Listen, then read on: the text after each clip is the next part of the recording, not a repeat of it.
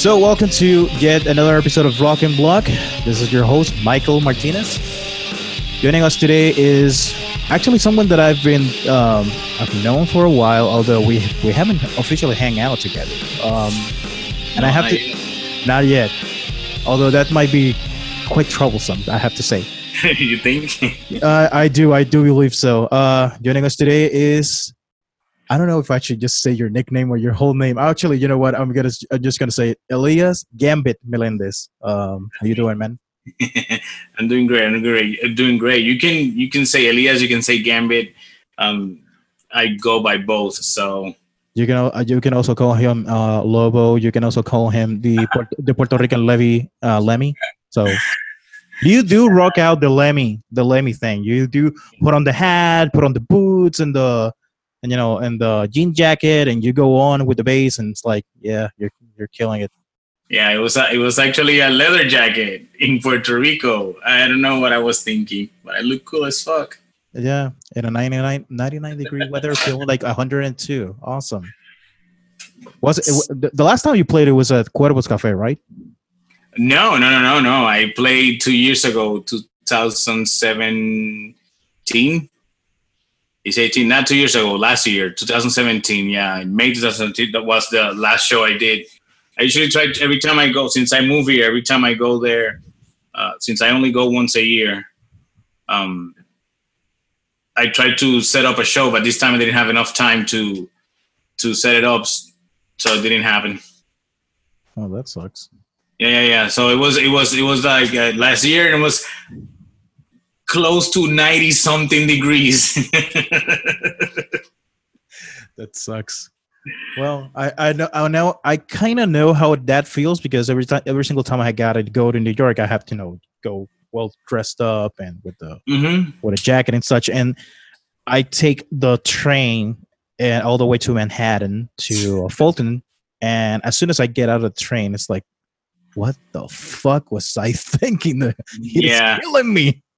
Yeah. I do the same thing every time. Every time I'm going to travel, I put my best jacket, my best jean. I fancy myself up, and when I get there, I'm dying. It's like, why do I do this to myself? What you actually do, because you are a lot of things all compact into one awesome being. Thank you. All right, so I am officially a tattoo artist. That's my career. But I also publish my own comic books. I host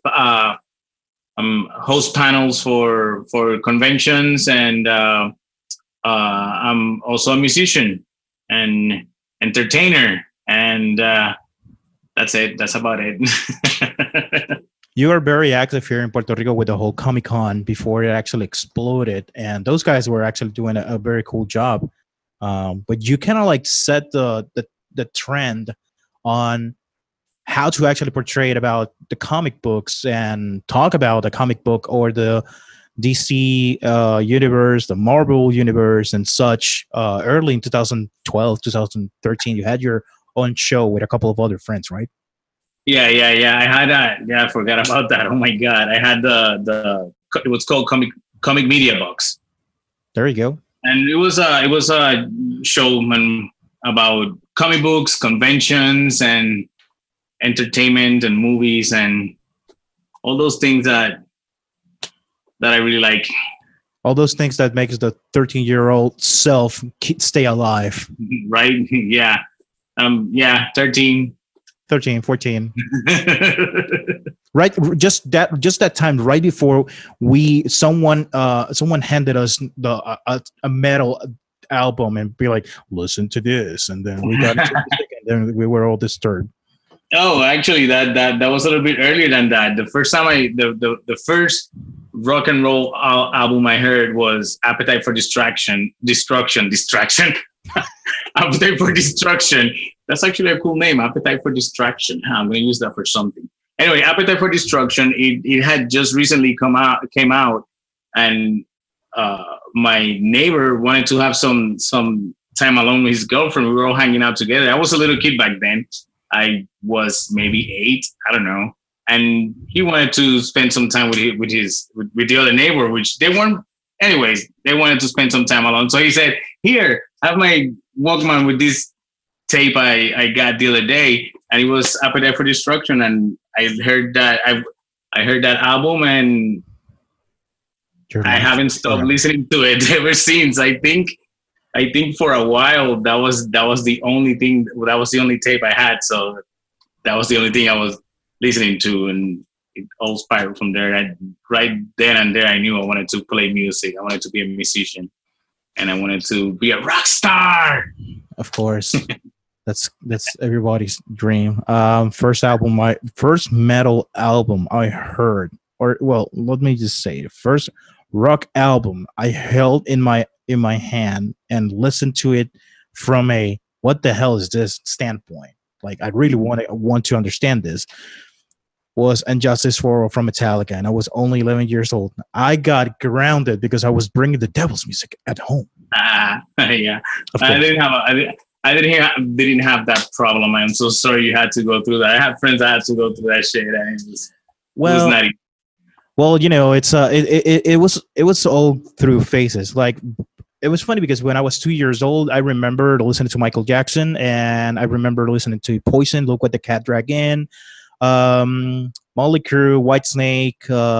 I mean, my sisters are 9 and 11 years older than I am. So by the time that I was 2, all of their boyfriends were listening to metal, and I remember being 4 years old and listening to Ride the Lightning, and I was like, oh, "What the hell is that? That's the devil!"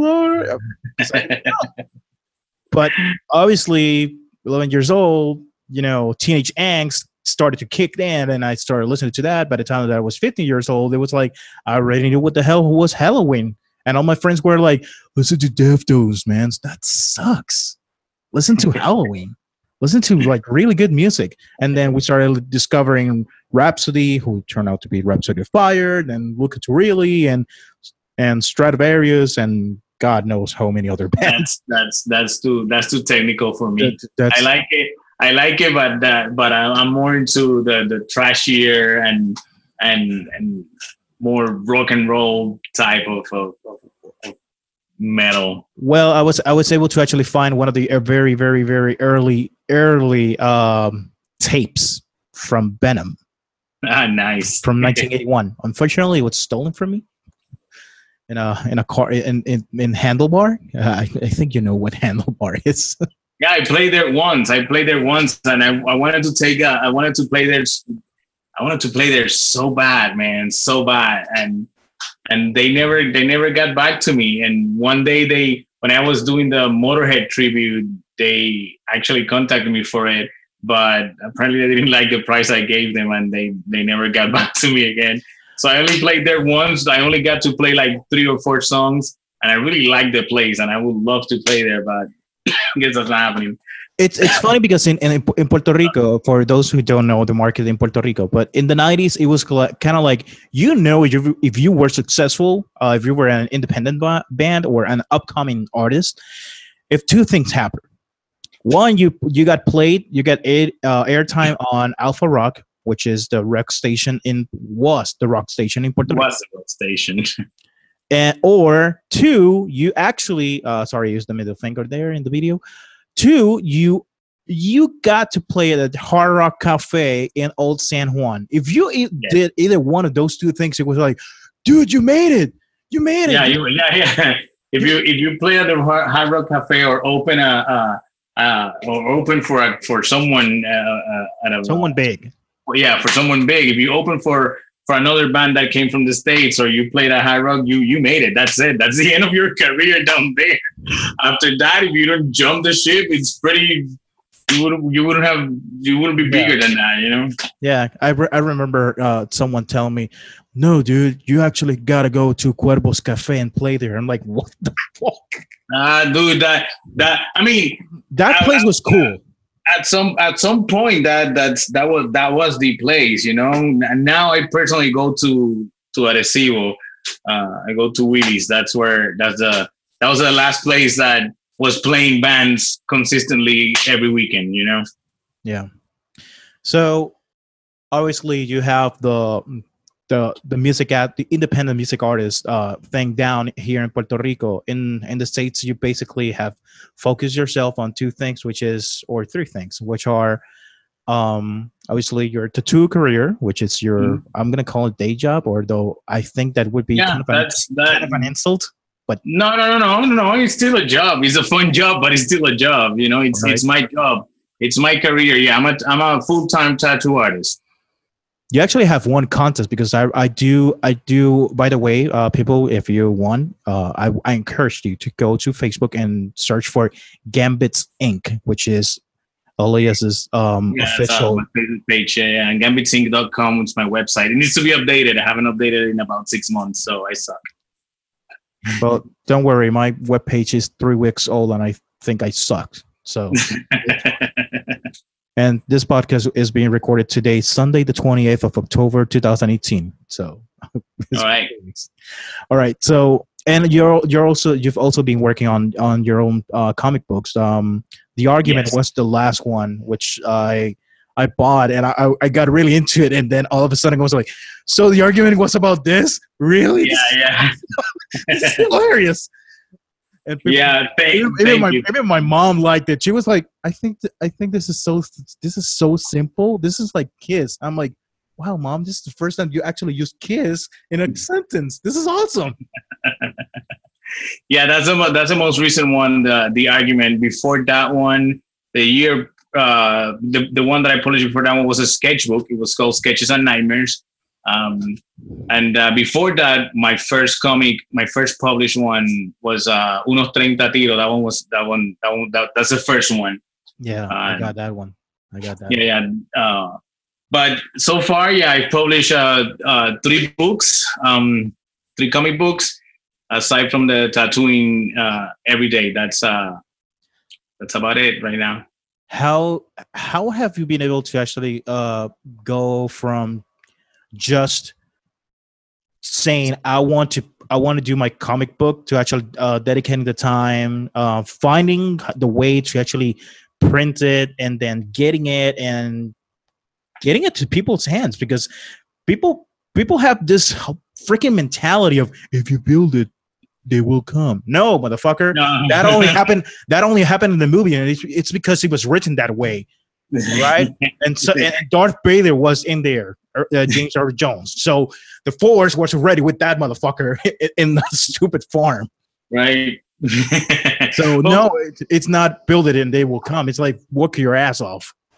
It's not easy. It hasn't been an easy journey.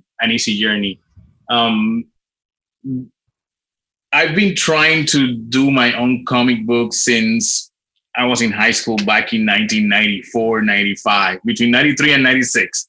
That's when I was in high school with my friend Aníbal, which it's the writer of my first book. We've been trying for so long, and the reason it never happened, it's because I kept putting it off. There's no other excuse. It was me. I wasted a lot of time, and but 3 years ago, we've had that script since 2011, I think. No, wait, 8 or 9, 2009, 10, something like that, and that's how long that script was. It was written in 08, 09, and it was published in 2015.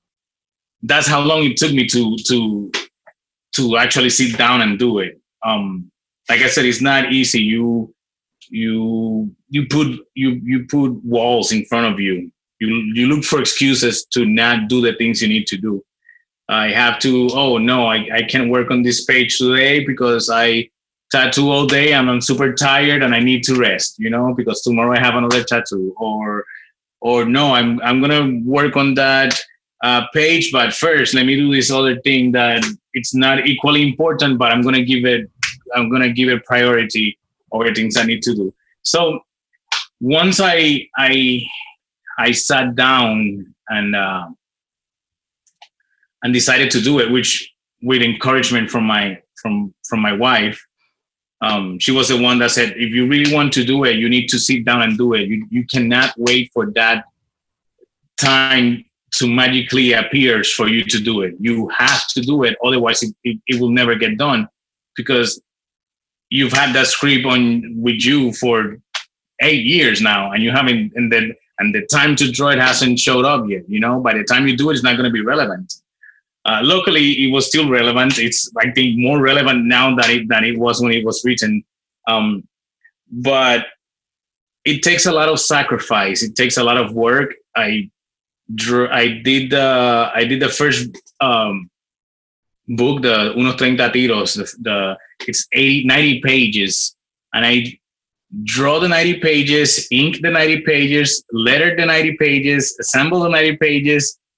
I put it all together between January and May 2015, and it got done. It needed to be done, and it got done. But you can when you see the book, you can tell that by the end I was rushing, because, like I said, we put it aside, and when I actually decided to do it, I had very little time. So it worked because it made me have to, okay, I need to do it. If I don't do it, it's not going to happen by this date. Putting myself a deadline was very important, and finding the time. We have 24 hours and a day, and we waste so much time doing absolutely nothing. So what I did is that no matter how late I stayed, I would sit down after work, and I would draw at least a page, at least one page, and one page can take to completion about 8 hours. So if I was going to go bed late, it was because I wanted to get this done. I mean, I was used to going to bed late for no reason at all, just because I was just because you were binge watching something on freaking Netflix. Binge watching, sometimes not even binge watching. Sometimes it was just looking at my phone, and we spend so much time doing nothing, just looking at the phones a day. It's incredible. Anyway, yeah. So then after it was done, it's the other difficult part was, I mean, everything has been difficult. Everything has been really hard, but it's part of it. It has to be that way. Otherwise, everyone can do it. If you get something to completion, it's because you want to do it. So finding someone to print it in Puerto Rico was a little bit of a pain. There were places that didn't even know what I was how to approach what I was talking about. They didn't have an idea of how to print a comic book.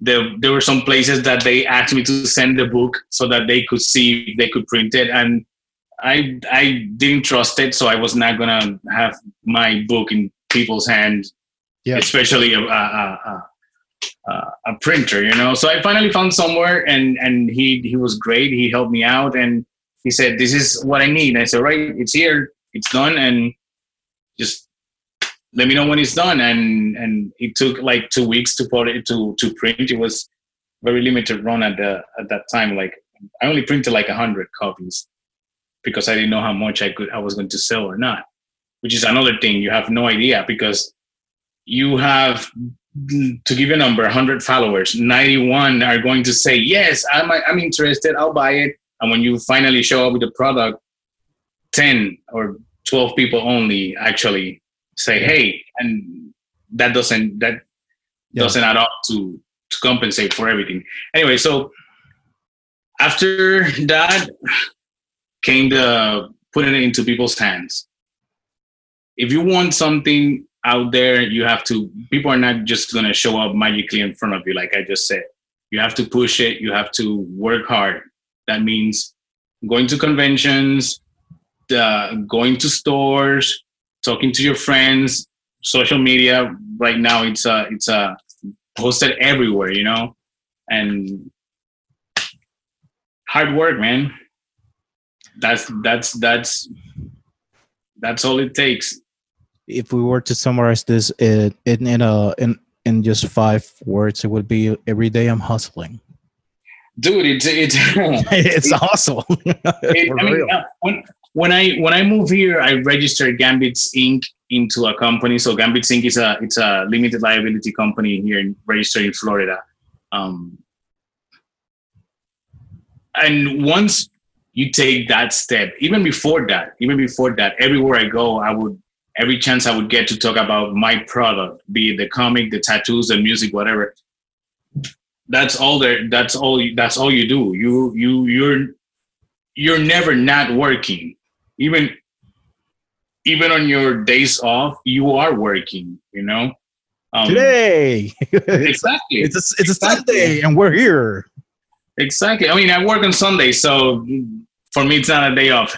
But right now, I would be sitting down probably watching a movie today because it's the only day that I allow myself to not do anything if I don't have to, Well, yeah, we need one day a week to just be like, today I'm not doing anything for the love of. The problem with that is when you let that take over another 2 or 3 days a week, suddenly you're not doing anything. Well, this is a good moment to actually mention that this one of my last posts on the blog. I actually talk about the full focus planner. Guys, I'm not kidding. This thing has helped me because there are days that you do a lot of things, but they're so little that you actually are like, I haven't done anything. But the fact that you can actually check them off in your agenda, going like this, it doesn't look well. This day suck because this day I didn't do anything. But there's been days that I've been like, oh my God, it's 3:00. And then I look at my agenda. It's like, I've done everything. I've done the top 3 things that I needed to do. And I've done every other thing. And I've done more. So what do? I pull the plug. Because at that point in time, I'm allowed to actually be like, okay, I'm good. So I save that energy for tomorrow so I can come with the same energy, with the same enthusiasm on the next day. And yeah, I gotta say this has been so good. But I agree with you in the fact that procrastinating on a project sucks so bad, and I can honestly say that because I started working on my book in 2015 and I stopped because I said I believe I don't have the right attitude right now or the complete whole experience to complete this book on the subject matter at hand. I believe now in 2018 that I do have that knowledge. What happens? I don't know where to pick it up from. I don't know whether I should just start like a new section or a new chapter. Obviously, it should be a new chapter, or just be like, scratch what I already did and start from new. And this has happened to me in the past with albums, records. I've already recorded 2 records by my own, and I destroyed them completely because by the time that I was done, there had been so much time between songs and songs that by the end I was like, I'm not digging this.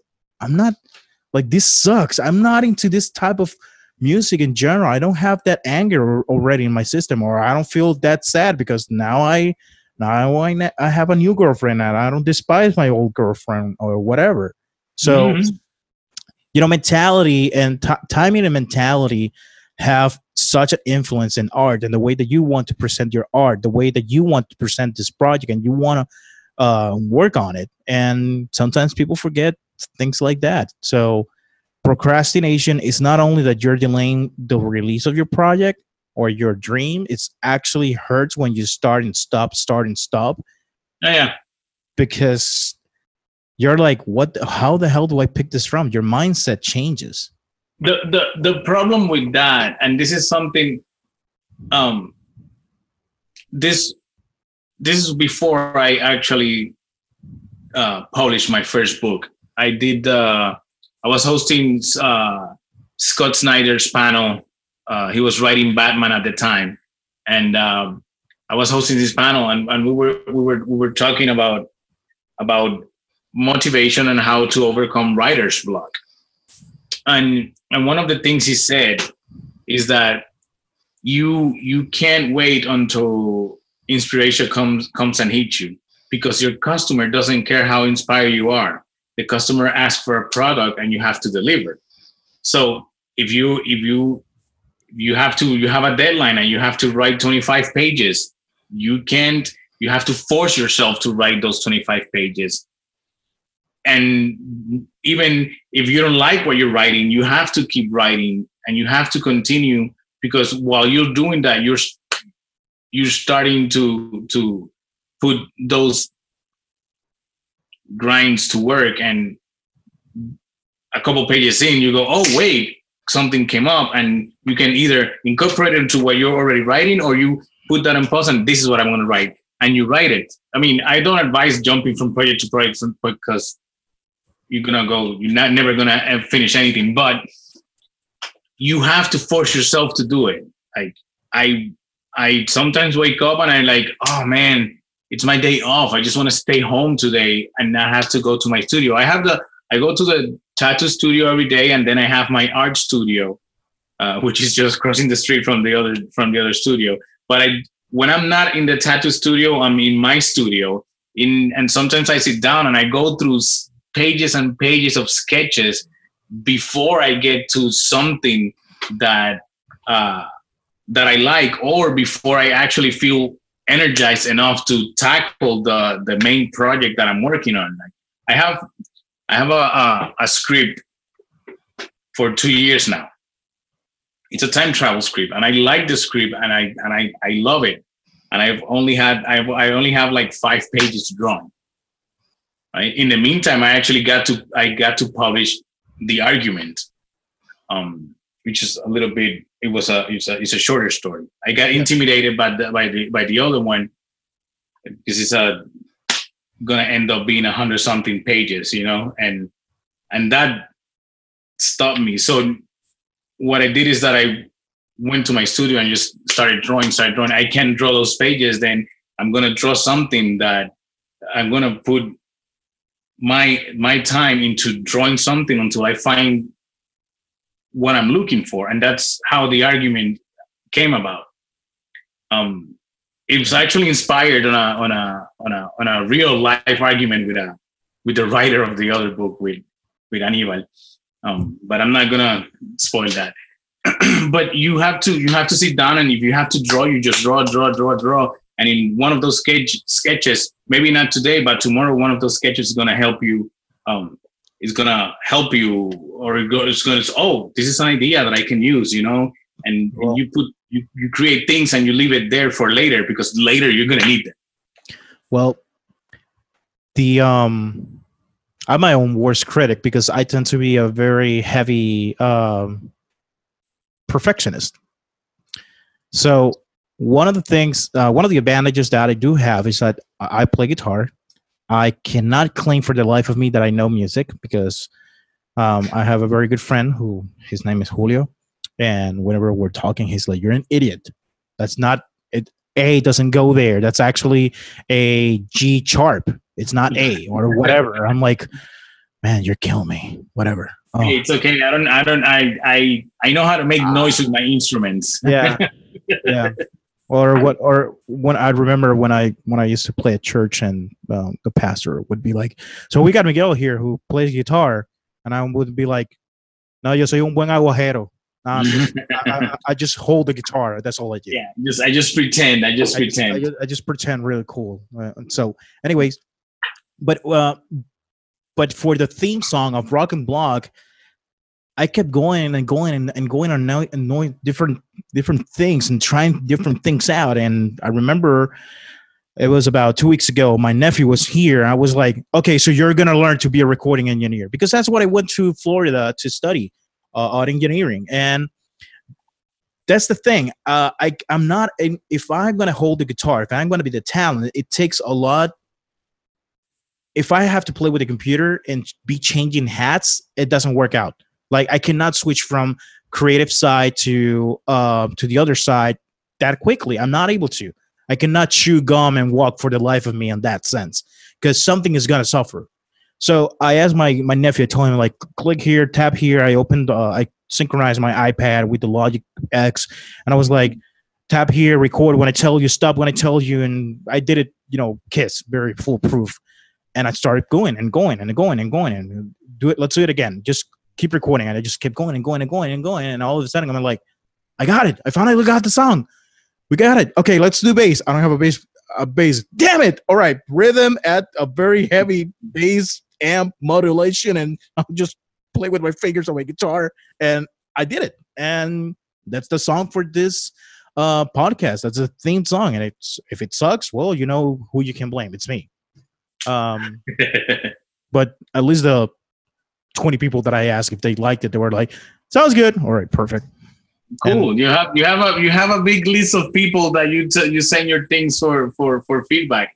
I have like 3 people that I send things for feedback. Well, it varies. It depending on what I'm doing, I send them to I don't send it to everyone at the same time because I want to see different things depending on what they say, and then I change and I try here, and then I change and I try here.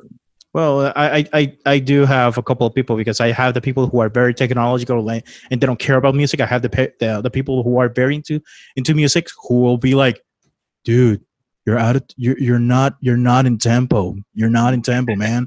Or they're gonna be like, why did you go with a G major when it was supposed to be a minor scale? I'm like, oh my God. Yeah. Well, here's the thing. Don't let that. You can't let that dictate everything, that every project that you do. Agree. Because that's gonna be a problem. You have to. My advice to you is to trust yourself a little bit more. You know, going back. I'm sorry to interrupted you. Going a little bit back. When you're working for yourself, when you decide to become your own boss. When I decided to do Gambit Inc. and dedicate the rest of my life to doing art as best as I could, I wasn't ready. I wasn't ready. I'm still not ready. I'm still learning. Every chance I get, I pick up a book and I read through it and I try to learn something new. And I always try to incorporate what I learned from what I learned into my projects. But I had to let go of that criticism that we are our own worst critics. I agree with you. And sometimes there's paintings that I do that I don't like, and I keep working, and I overwork them. And now it's too overworked. It looks good, but it's too overworked. And that's something that I'm learning now. Learning when to stop. You know, when I'm doing a painting, especially in when I'm doing digital paintings, learning when to stop, because you get into it and you continue. No, this could be better, and this could be better, and this could be better, and then you spend 40-45 hours in a painting that nobody likes, you know, but you. Sometimes you have to take a step back and okay, so this is what I made. I know it doesn't have everything that I know in it, and it's not perfect, but it works, you know. And when I was doing music, like, I know that if I continue, I can make it better. But if I do that, I'm gonna keep delaying it, and by the time I'm done, I don't want to deal with it, you know. I remember in 2007, I met Bruce Swedien. Many people don't know this name, but Bruce Swedien is actually the guy responsible for all of Michael Jackson's records since Thriller. Okay. He was the audio engineer. He and Michael were inseparable. You know, just like the executive producer. I forgot his name. He was the one who I always forget his name. God, Quincy Jones. Quincy Jones. Obviously, everyone knows Quincy Jones. Everyone knows Quincy Jones. Everyone knows he is a talented trumpet player, then a producer and musician and such. And when they started doing well, God, what's the song? Ding, ding, ding, ding. Billie Jean. Yeah. Thank you. All right. Billie Jean, when they started doing Billie Jean, it was funny because they were like, so mix one, you got to turn up the bass, and then you could hear the doom doom doom doom doom Mhm. doom doom doom, the bass line. Okay, that's cool, but Michael would be like, could you turn up the voice, because I would like to hear my voice a little bit more. Damn, I do a really good Michael Jackson impersonation. Yeah, That was awesome. And then Barry, Quincy would be like, no, that's not it. Let's do this, and so on and so forth. And then Bruce said that at one point in time, it was like, look, guys, this is costing way too much money. This is 1982, and there were stacks of tapes, of analog tapes, and they were like, we're in mix number 93. Can you guys figure which one are we gonna go with for this goddamn song? And then Quincy Jones just went like, can we listen to one of the old ones just to compare where we've been to where we are now, and so on and so forth? All right. The one that's on the record, it's actually mix number 2. Yeah. Because it was simple. It was very organic, and it was just the approach that everyone needed. Sometimes overworking things. Look, I did audio at church, and if you want to be a really good musician, or if you want to be a really good audio engineer, do it for God. Here's why. Even if you want to be a really good drummer, you will need to learn songo, which is 6/8 time signature. And if you want to be a guitar player, you will need to figure out a way to actually use major and minor scales all the way front and backwards and keep on going. If you want to be a really good singer, you need to know when to shut up and when to actually sing. And if you want to be a really good audio engineer, you need to figure out that girl can't sing for the life of her, but You're right. we need to make her sound good. And sometimes people forget that all microphones cannot be at nominal level. They have to be -5 dB, and you have to understand the laws of sound, which is minus for every 3 decibels. That's actually double of what it was before. And sometimes EQing people and just be like, you're very nasal, so that means that your made AQs between 1,000 kilohertz or 3,000 kilohertz. I'm gonna have to tone it down so you don't sound like you're like that, like Dude, when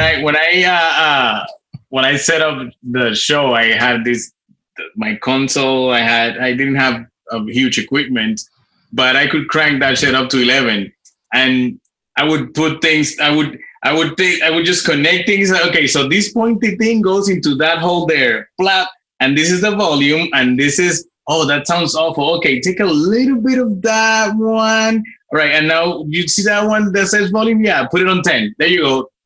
Let's do this. Yeah, but by the time it was third set, which everyone was drunk, it was like, but it goes to 11.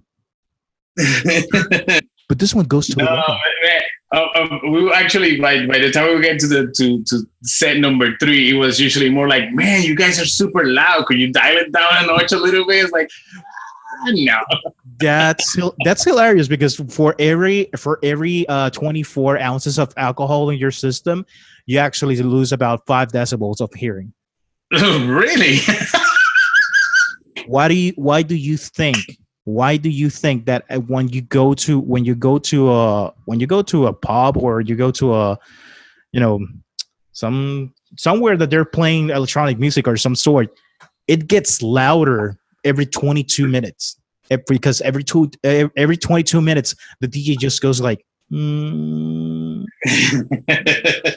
starts pushing those DVs and starts, they start turning everything, and they start lowering the bass just a little bit so you can hear the highs and doing the crossovers. I'm getting too technical in this shit. Yeah. Sidetrack here. Anyway, but yeah, going back to the overworking things, I agree. Sometimes, just keeping things simple. A kiss, as I like to say. the simpler they are, the more gratifying it can be, because you're like, I just did this out of passion in a quick moment, and then you start building confidence. Just it's just like building something of with a Lego. You can start with something that just costs you the little Legos that they sell at the the cash registers, which are like $5, and you build those things and just start building a whole bunch of those things, and you start getting into it. So you start going into more and more. Just like buying comic books, you never think about buying comic books from, I'm gonna buy the whole saga. You just go like, let me see what this is all about, and you start going for one. Just like what happened to me, thanks to you, with the whole dark universe or Dark Knights with Batman. Oh, I just started going with one, and then with a second one, and then I don't live in New York, and the guys from Midtown Comics, shout out to them. By the way, this podcast is not being sponsored by any other company other than Michael Media. But the guys at Midtown Comics by Fulton Street in New York, in Manhattan, they were like, dude, I haven't seen you in a while. Well, I just come every like 2 months. Why? Don't you live in New York? No, I live in Puerto Rico. Then what the hell are you doing buying comic books here? I'm like, well, I'm in town, so I'm just going to this one? Yeah, I hate you. Yeah. Dude, I was able in just three trips that I took to New York, I was able to actually, how they have the rewards that for every $100 they give you something. I was able to. I didn't know that because it was. Oh my god, that right there tells you how much I know about that place. Anyway, but yeah, you start going with little blocks, and then you build your whole thing. So yeah. That's how everyone with an entrepreneurial mind should start taking things into consideration. Well, we've been going a little bit too much into this. Now, question, since we started mentioning comic books, entertainment, what are your thoughts about the upcoming superhero movies? I'm actually excited for Aquaman, and I've never liked Aquaman before in my life. I mean, I think nobody liked Aquaman. I mean, there's of course that let me not say that Aquaman did had a fan base. I have a very good friend that he's always like Aquaman no matter what. I started enjoying it a little bit more. I actually started enjoying the character when the New 52 came out. The Aquaman title was actually by Geoff Johns, was actually super good. So I like it. But now that it's Jason Momoa playing him, of course everyone's gonna like him. Have you seen that dude? Well, here's the funny part. You actually met Jason Momoa, and he bought your work, right? Yeah. No, actually, no. I can't say that he bought it. I actually gave it to him. I forgot his name when I was signing the thing.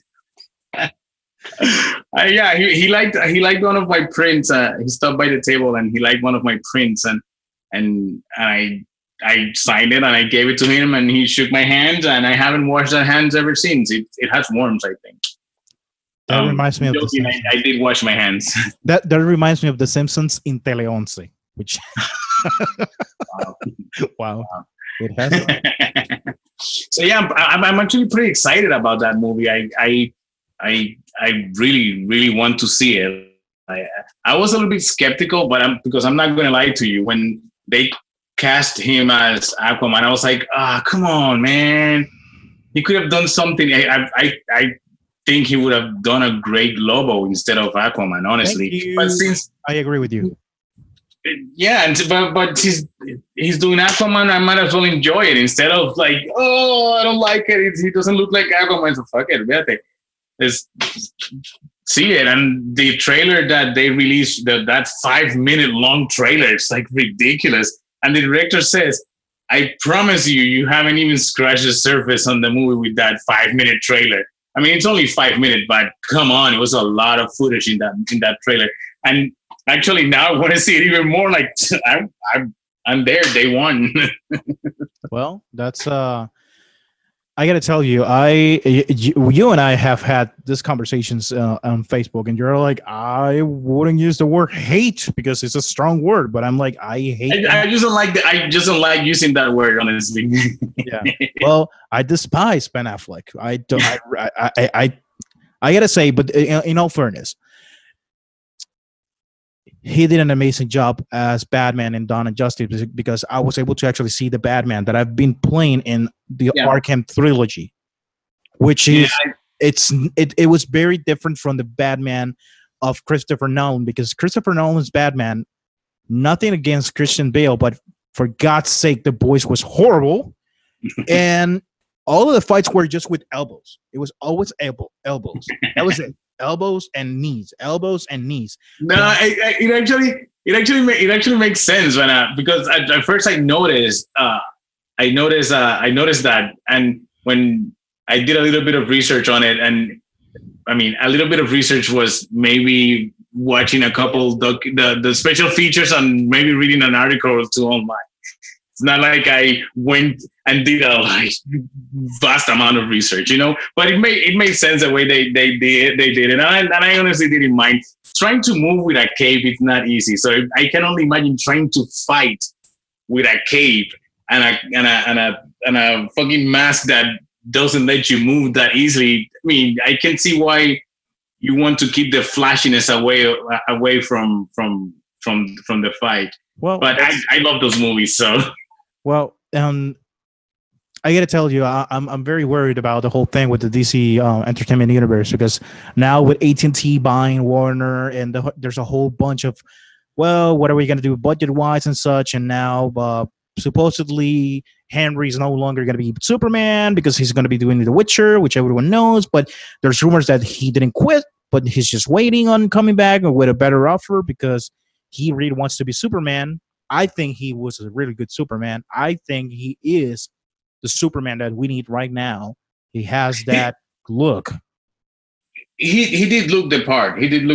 And I saw an article a day or two ago. It's done. Warner Brothers is not going to work with Henry, with Cavill or Affleck version of Batman or Superman. Those are done. I don't know what they're gonna do. I honestly don't understand what's wrong. They have this opportunity and they keep screwing it up. And it's not that the movies are bad. It's just that they're different to what we're used to seeing for the past 10 years.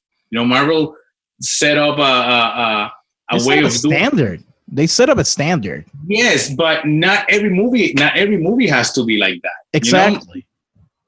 You should try to do there's their way and there's this way, which is kind of like you can play Four Horsemen or you can play Mechanics. It's the same goddamn song, but there's two different tempos and two different verses and two different lyrics. I mean, and even Dave Mustaine actually says it. There's their way and there's our way. Yeah, I think that Snyder had something going on really cool, and sadly, we won't be able to see his vision entirely. Yeah, unfortunately, I do have to say that one of the things that actually surprised me was they did another movie about Superman's death. This gotta suck, because I watched Doom, the original one, and then I bought it on iTunes on my Apple TV for $9.99. I'm like, well, it's just $10. I mean, I might as well. I spend much more when I got the munchies on McDonald's. So whatever. I watched the movie and I was blown away with that movie. The way that they took the story that was back in 1992, which was the biggest comic book story for that whole decade, because not even Age of Apocalypse, which was the first thing that I had collected in comic books, not even Age of Apocalypse could stand on its own against the death of Superman, because no one in their right mind would have thought that the iconic Superman would actually die. No, that's pretty cool. I remember when that happened. I remember I was like 6 years old, and someone came up to me and said, "Did you see the comic book that Superman died?" And I was like, "What? That can't happen. It's Superman. If it has super and man, it's like he's invincible. It's Superman. You can't kill Superman." It's like, yeah, yeah. I said the same. I said the same thing the first time I heard about it. Then I read the books, and they were really fun.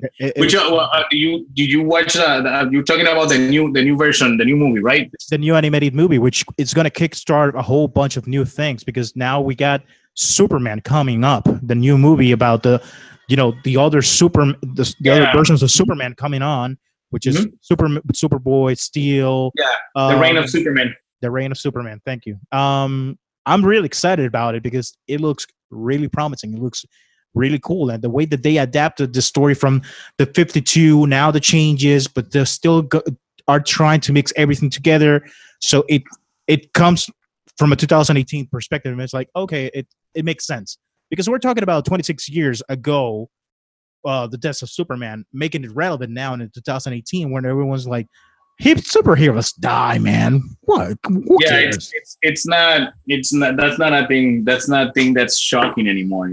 Yeah. Sorry, if you collect comic books, you by now should know that when a character dies, it's probably not for long. Well, yeah.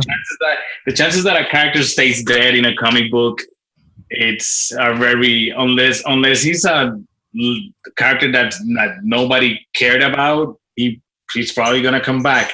And if it's someone that nobody care about, and you put Brian Michael Bendis to write it, suddenly the character's gonna be stupid good and stupid popular, and there he is again. Well, that happened with Colossus. I mean, it was like, oh, nobody cares about Colossus anymore, and then new X-Men arrives and X-Men 5, and it's like Colossus is back. Oh my God, Colossus is back! Yeah. I remember that, and it's like, I remember a friend saying, "Well, Wolverine hasn't died, really." Well, he's actually there. Right? Well, he was there for like 3 years now. No, but not even before, not even with the whole adamantium falling over him. It was like Wolverine's been dead like a couple of times. Like the one time that they blasted him to a whole other freaking universe, meaning he's dead. He's gone to the next dimension, and then just a scrap of his brain was left, and from that he regenerated and was like, I'm here again. And it's like, well, hell? It's like, what the hell? Really? But yeah, I'm really excited about those movies. Actually, I believe that, which is funny, the animated movies of DC are so much better than the live action movies, in my opinion. I don't know what's your take. Yes, I mean, I wouldn't. It's just yeah. Basically, you can say that. You can say that the animated movies are better. Are better. They're a little bit more contained. Just stay on point. And they try to stay more faithful to the comic books, which is pretty cool. But at the same time, at first, and here's this is something that I changed the way I think about it. Is that at first I would get angry about when a movie wasn't. It doesn't even have this from the book, and then I'm like, no, wait, the book was really cool, but I learned to appreciate someone else's version. It's not that different from when someone says, hey, I want you to make a drawing of Superman for me, and how would you, if you created Superman, how would you create it? And I was like, oh, that's interesting. So how I would have designed his costume, and well, that's the way I see movies that are adapted from a specific book. It's like, okay, let's see this person's version of this thing that I really like, and then you will either like it or you don't, but I think sometimes it's not even fair to compare them because it doesn't even. Well, it's just like when Jim Lee was actually drawing X-Men, and the way that they were drawn, it was really cool at that point in time. Then they brought the other guy right after him, and it was like, this is crap. I mean, Wolverine looks so flat, and the pages are like old newspaper. Yeah, you're talking about Andy. You're talking about Andy Kubert right now. Well, I'm sorry. I'm really bad with drawers, comic book drawers. No, it's okay. No, it's okay. But I mean, but I agree. At that time, I didn't like Andy Kubert's work. Now I see it. I'm like, now, man, yeah, cool. It's just like what Todd McFarlane was doing Spider-Man, which a lot of people don't know that he actually drew Spider-Man. Yeah. He actually had one of the best-selling comic books of all time. I think that one, X-Men #1 by Jim Lee and Chris Claremont, it still has the record of the best-selling comic book. I think I might be mistaken, but when he did Spider-Man #1, they gave him Spider-Man, and they let him write it, and they let him draw it at the same time, and they let him have fun with the character, which is something that we're missing nowadays in the industry. Yeah, it's right now. You got to make it so it's a storyline that we can somehow can monetize into a TV series, a movie, or a video game. So we can have toys, and then we can target 5-year-olds until 13-year-old kids, and then Christmas, and then boom, and I go home and I have a yacht, and I live in New York or something. I don't know. But they're not letting, if you're not they're not exploring storylines. Yeah. If you don't know, but what I was going to say is that if you're not a super known writer, a great writer, they're not going to let you play around with their toys as you should. They let you play with their toys, but there are certain rules. You're going to play with my toys, but these are my rules to play with my toys, which I understand. You want to preserve, standard for your product, but at the same time, we are losing a lot of fun. There's not much fun in comic books nowadays, and I'm really sad to say that, because as you can tell, I like reading comic books. Yeah, definitely. Well, that actually is translating now to the TV, because obviously, which one? I don't know if you had any favorites, but what about the Marvel TVs? Luke Cage, Iron Fist, Daredevil, and Jessica Jones, the Defenders. We're ready to down. In order: Daredevil, Jessica Jones, Luke Cage, Defenders, Iron Fist. That would be the order of how much I like them. Iron Fist, we forgot the Punisher. I'm sorry. And the Punisher. Well, Punisher is right there in between Jessica Jones and Daredevil. Thank you. Iron Fist was a very weak series. It was rushed, and that's what I was going to get into a minute ago, is that now things they just want to do it, get it out, do it, get it out, do it, get it out, and some things they're not sometimes not even planning it right. They're just rushing through things to get it out as fast as possible to monetize on it, and I get it, but at the same time, there's no fun, and that's a series that could have been 10 times better. Luke Cage, that one actually hurt. To me, it actually hurt that they canceled it. Season 2 was way better than the first one. And agreed. And I think I've never seen a movie or watched a series where, or maybe I have, but anyways, I think the use of a soundtrack, Luke Cage Season 2 has the best use of a soundtrack to help move the plot. Yep, agreed. Like every song that was in every scene was carefully chosen because it somehow helped the scene that was going on. It actually was a setup. It helped you move the plot, the mood, and for the plot for the next scene, or what was going on. And even my wife noticed it, and she's never I've never owned a Luke Cage comic book. I've never owned one, and she's not a comic book reader. And even she was saying, "Oh my God, this actually makes sense." I knew what I was expecting, or it would actually kind of pivot you up to something else, and then the story would surprise you, which was great. That's where the fun part comes in. That's right. What I'm saying. I'm pretty sure that when they were the directors and the people that are in charge of making the show happen, when they were doing that, they were having the time of their life, choosing the songs that they wanted, and putting it all together. And it's sad. That one, I'm actually sad that it got canceled. I'm actually not gonna be surprised if they cancel Jessica Jones, because I've met one of the guys that actually used to work for Marvel TV, and we were talking about the whole experience, and he said Jessica Jones was. It didn't matter what other series was doing. Jessica Jones actually stayed at number one, even though Daredevil season 2 was really big because of the introduction of the Mhm. Punisher. Jessica Jones had stayed at number one in success. Now, when the Punisher, the series, its own season came out, knocked down Jessica Jones, and I'm like, okay, well, Jessica Jones season 2 is gonna be awesome. It sucked so bad, so bad. It was weak. It was It weak. It was was. it was where it was. I mean, I sometimes understand when you want to do origin stories, but don't base a whole season on your origin story. I mean, it kind of sucks. You can do a 1/3, and that would have been, or a 1/4, just 3 episodes, not all of them together, just spread it out. But I mean, it would have made so much more sense in that case.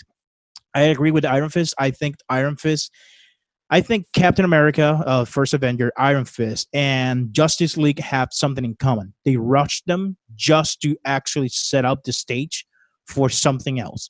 Because Captain America, First Avenger, it was obviously rushed so they could finally do Avengers. Um, Iron Fist first season, they just rushed it so they could do the Defenders. And Justice League from the DCU, they rushed it just so they can kickstart up Aquaman, Flash, and Cyborg all together, and they could start phase two of their whole universe. But they Mhm. rushed, and that's one of the reasons why it felt weak.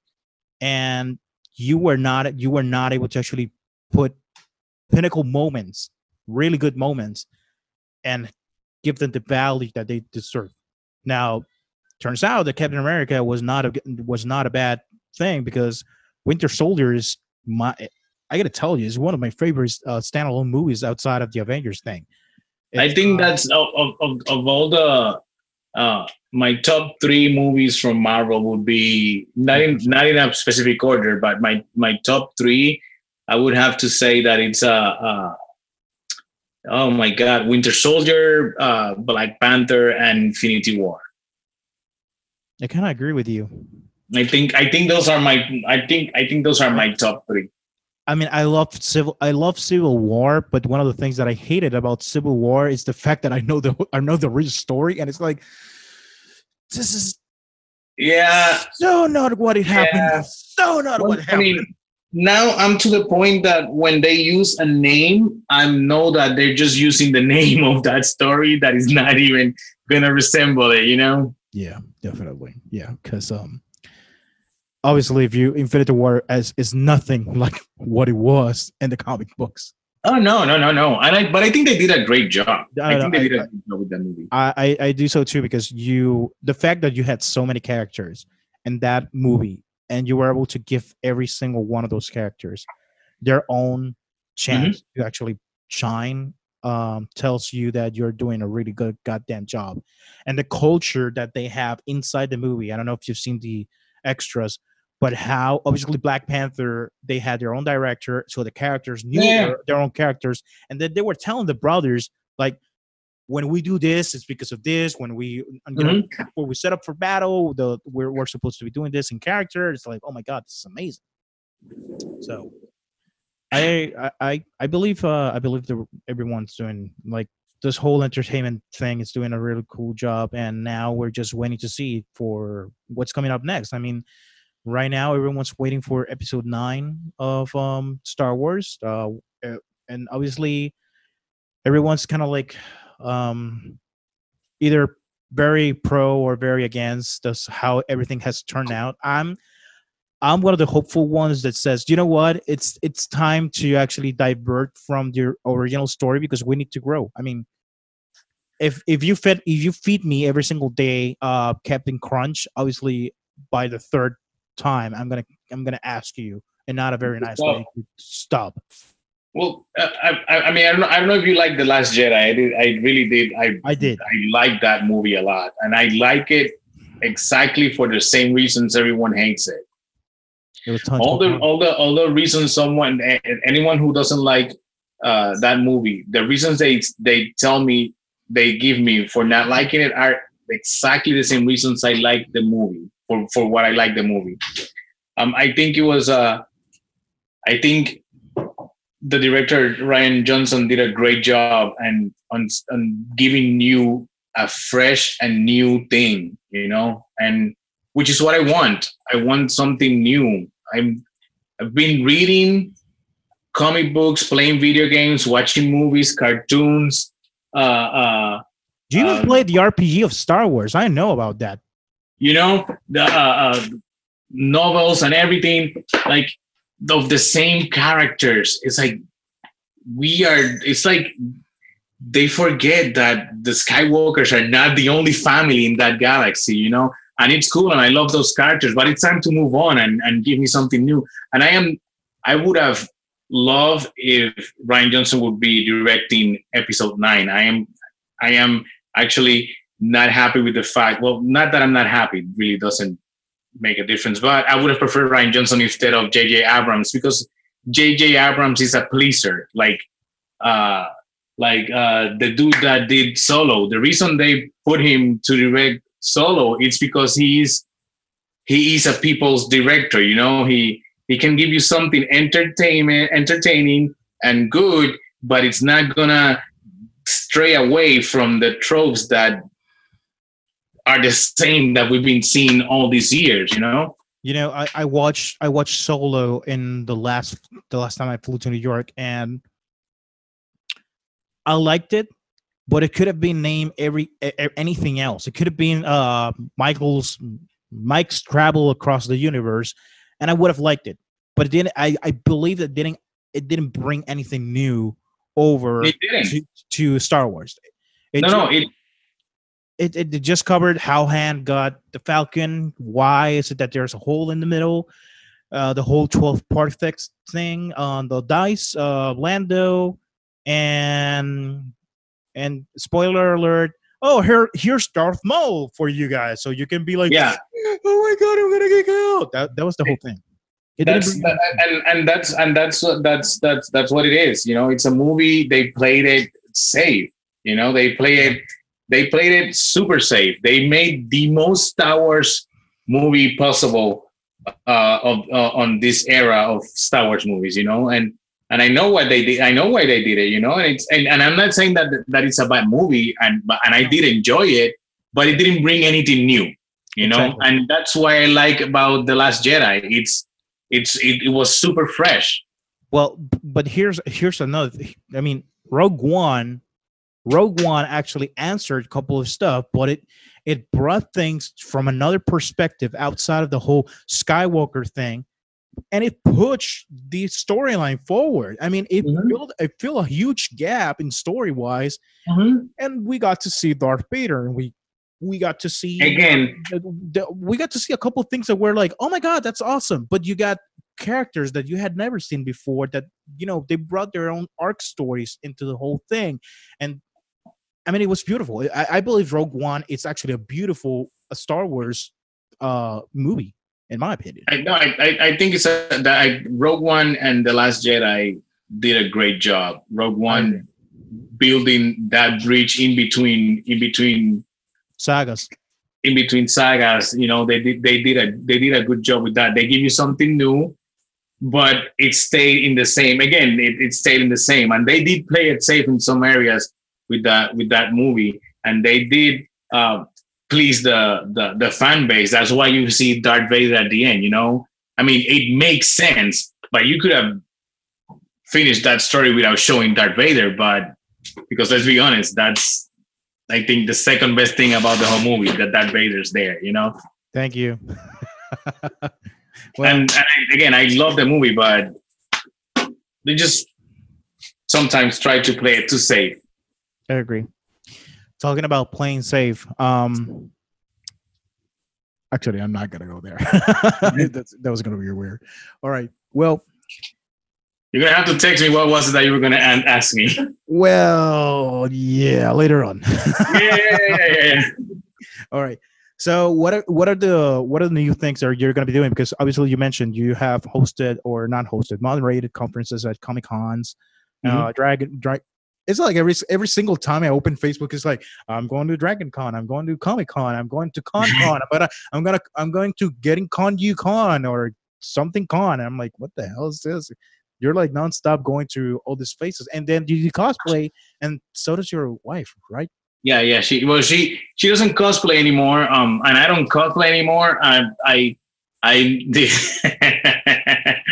only doing the Aquaman costume every once in a while because it's fun. I mean, there's a lot of back history here, but I'm not gonna go into that.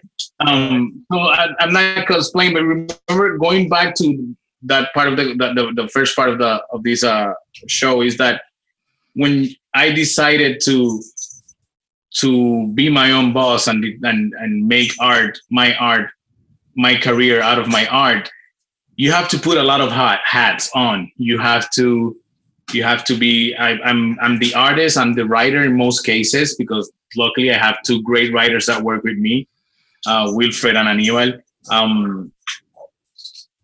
So you have to be the writer, you have to be the inker, you have to be the artist, you have to be the letterer, you have to be the cover artist, you have to be your own editor sometimes, you have to proofread yourself, which I do not recommend. I do not recommend that you proofread yourself because that's great. But you have to be the salesman. You have to sell yourself. You have to, that means, which is going to conventions to set up a table, going to convention just to walk around and talk to other artists and meet new people, interact, networking.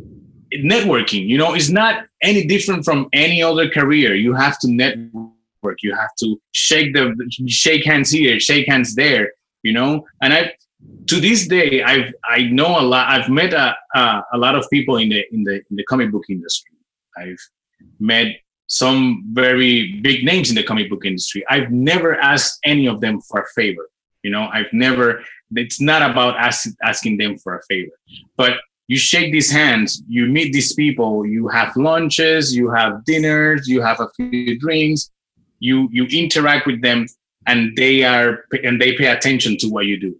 Yeah. And sometimes when you least expect it, you get that message. Hey, I saw what you're doing, and I think that this might be up your alley, and you will get, and I've gotten work like that, not from the industry. Let me clarify that, not from the industry, not yet.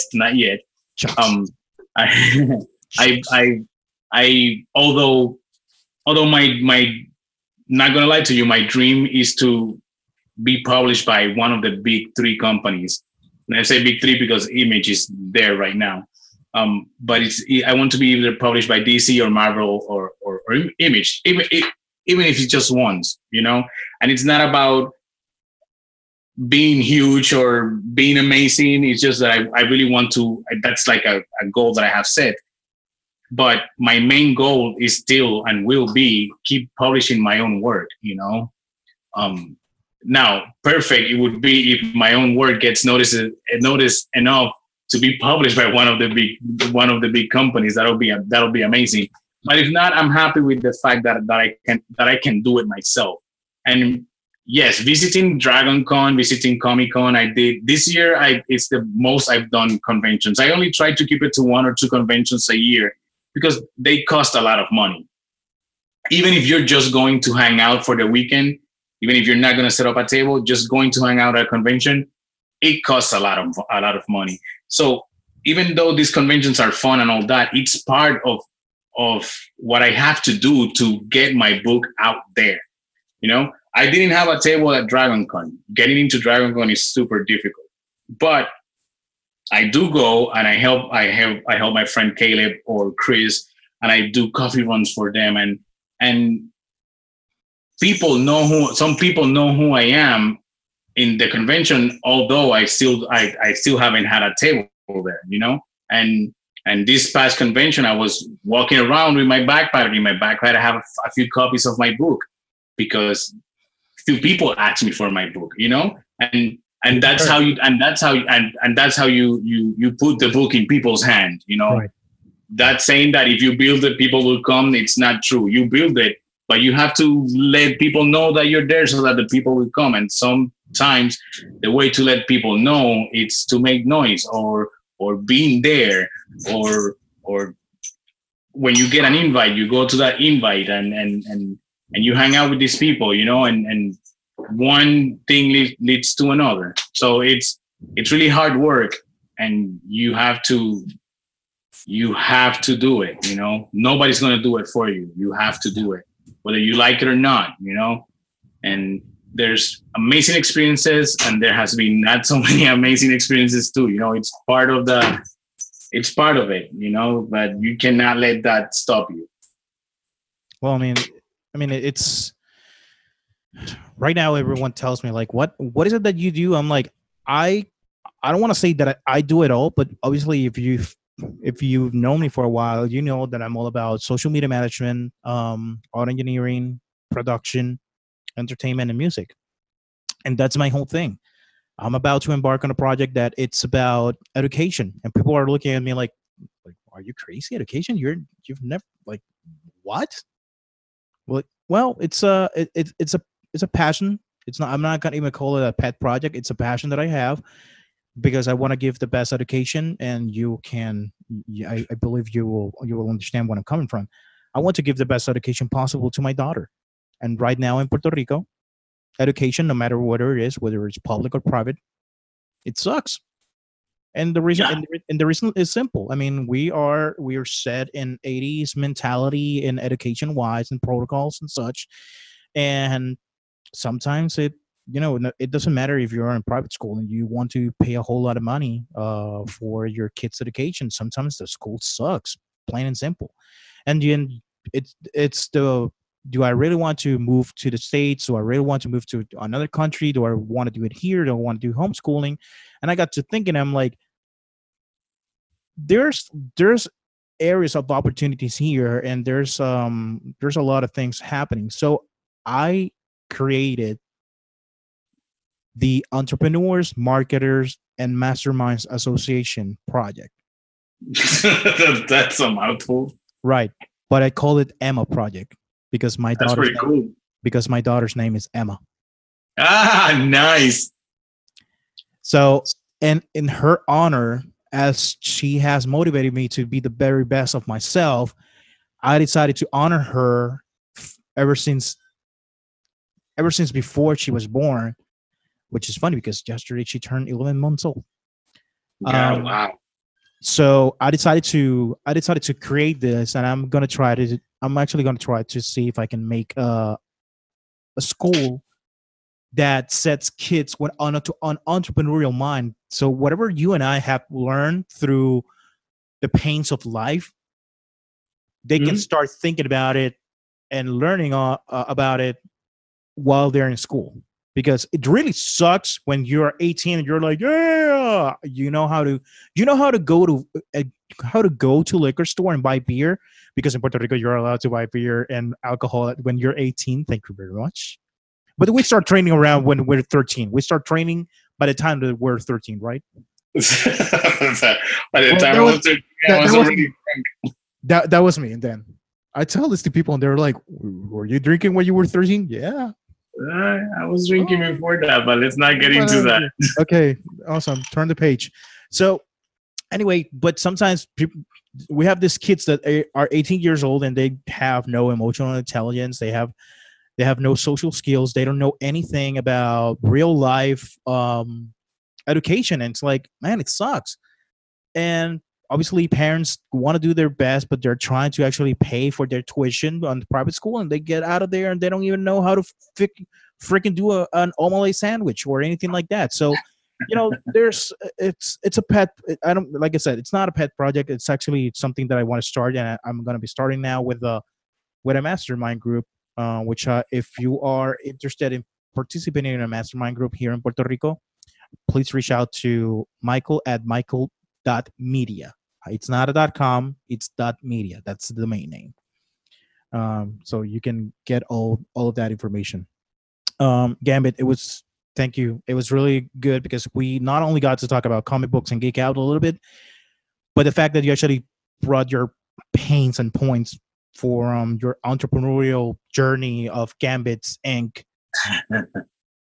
I haven't scratched the surface yet. No, we haven't. Like every single day we learn something new. It's like, oh my God, this new piece of technology came out, such as right before we started recording, where we're talking about blockchain and the benefits that it can bring about, artists tokenizing themselves and owning their IP and getting paid on their own terms, which is actually what everyone wants. If you're able to actually live off your art, not be rich, but live off from your art, be able to just be like, today I'm going to paint, tomorrow I'm going to do a poem, and the next day I'm just going to be writing songs naked with my guitar. And you can actually monetize that. I think that's a pretty cool gig. I don't know. That's awesome. I wish I could do stuff naked. I can't. I'll get arrested. I'm not going to ask for details. So. Moving on. Tell us where everyone can find you on social media and on the internet. Well, it's Facebook. Facebook, Twitter, Instagram, Snapchat, YouPorn. I'm joking. No YouPorn. That the YouPorn part is not real. But the Facebook, Twitter, Snapchat, and Instagram, it's Gambits Inc. It's Gambits Inc. That's it. It's easy to find. And gambitsinc.com. I mostly post about tattoos and comic books and art and movies. And that's what I do. So, yeah. Awesome. Well, thank you for your time, for your source of knowledge. And it was a pleasure having you. To all of our... Yeah. Thank you. Dude, I like portraying who I believe in. And I love Unos 30 Tiros. I love the argument. I didn't know that you had that one in the middle. So I'm gonna ask. Oh, the Sketches and Nightmares. I don't have copies available. It was but that one's just a sketchbook. A sketchbook. I sounded Italian. I sounded like a bad Italian. A sketchbook. Man, Dan, I am so sorry for my Italian friends. I'm not trying to make fun of you. I promise. I'm trying to make fun of Mario. Anyways, so it was just a sketchbook. So it's not a comic book. It's just a collection of sketches, drawings, and ideas that I never published before. I'm gonna tell you what, and this is gonna be public, and I'm gonna be held accountable by the community of people that already know me on the internet. Because believe it or not, I get people from all around the world that actually do know me. That's awesome. Yeah, I mean, if you're known in the internet, that's it. You made it. Not so many times. There's people that actually ask me for very weird stuff. So participating of very weird type of relationships. Anyway, remember, we're Puerto Rican. We're exotic somehow. Right. Yeah. So your next project, whether it's with Anibal or Wilfredo, your next project, Michael Media would like to be a sponsor. Oh, awesome. Fuck yeah. So just let me know. Thank you. Just let me know, and I'm not gonna ask for a whole page. All I'm gonna ask is for you to actually be able to deliver your art. That's all I'm gonna ask. Thank you. I appreciate that. Thank you very much. And I'm for real. I know. All right. Well, everyone, thank you for tuning into this very geeking out episode. This has been Michael from Rock and Block. See y'all in the blockchain. Have a good one. Adios.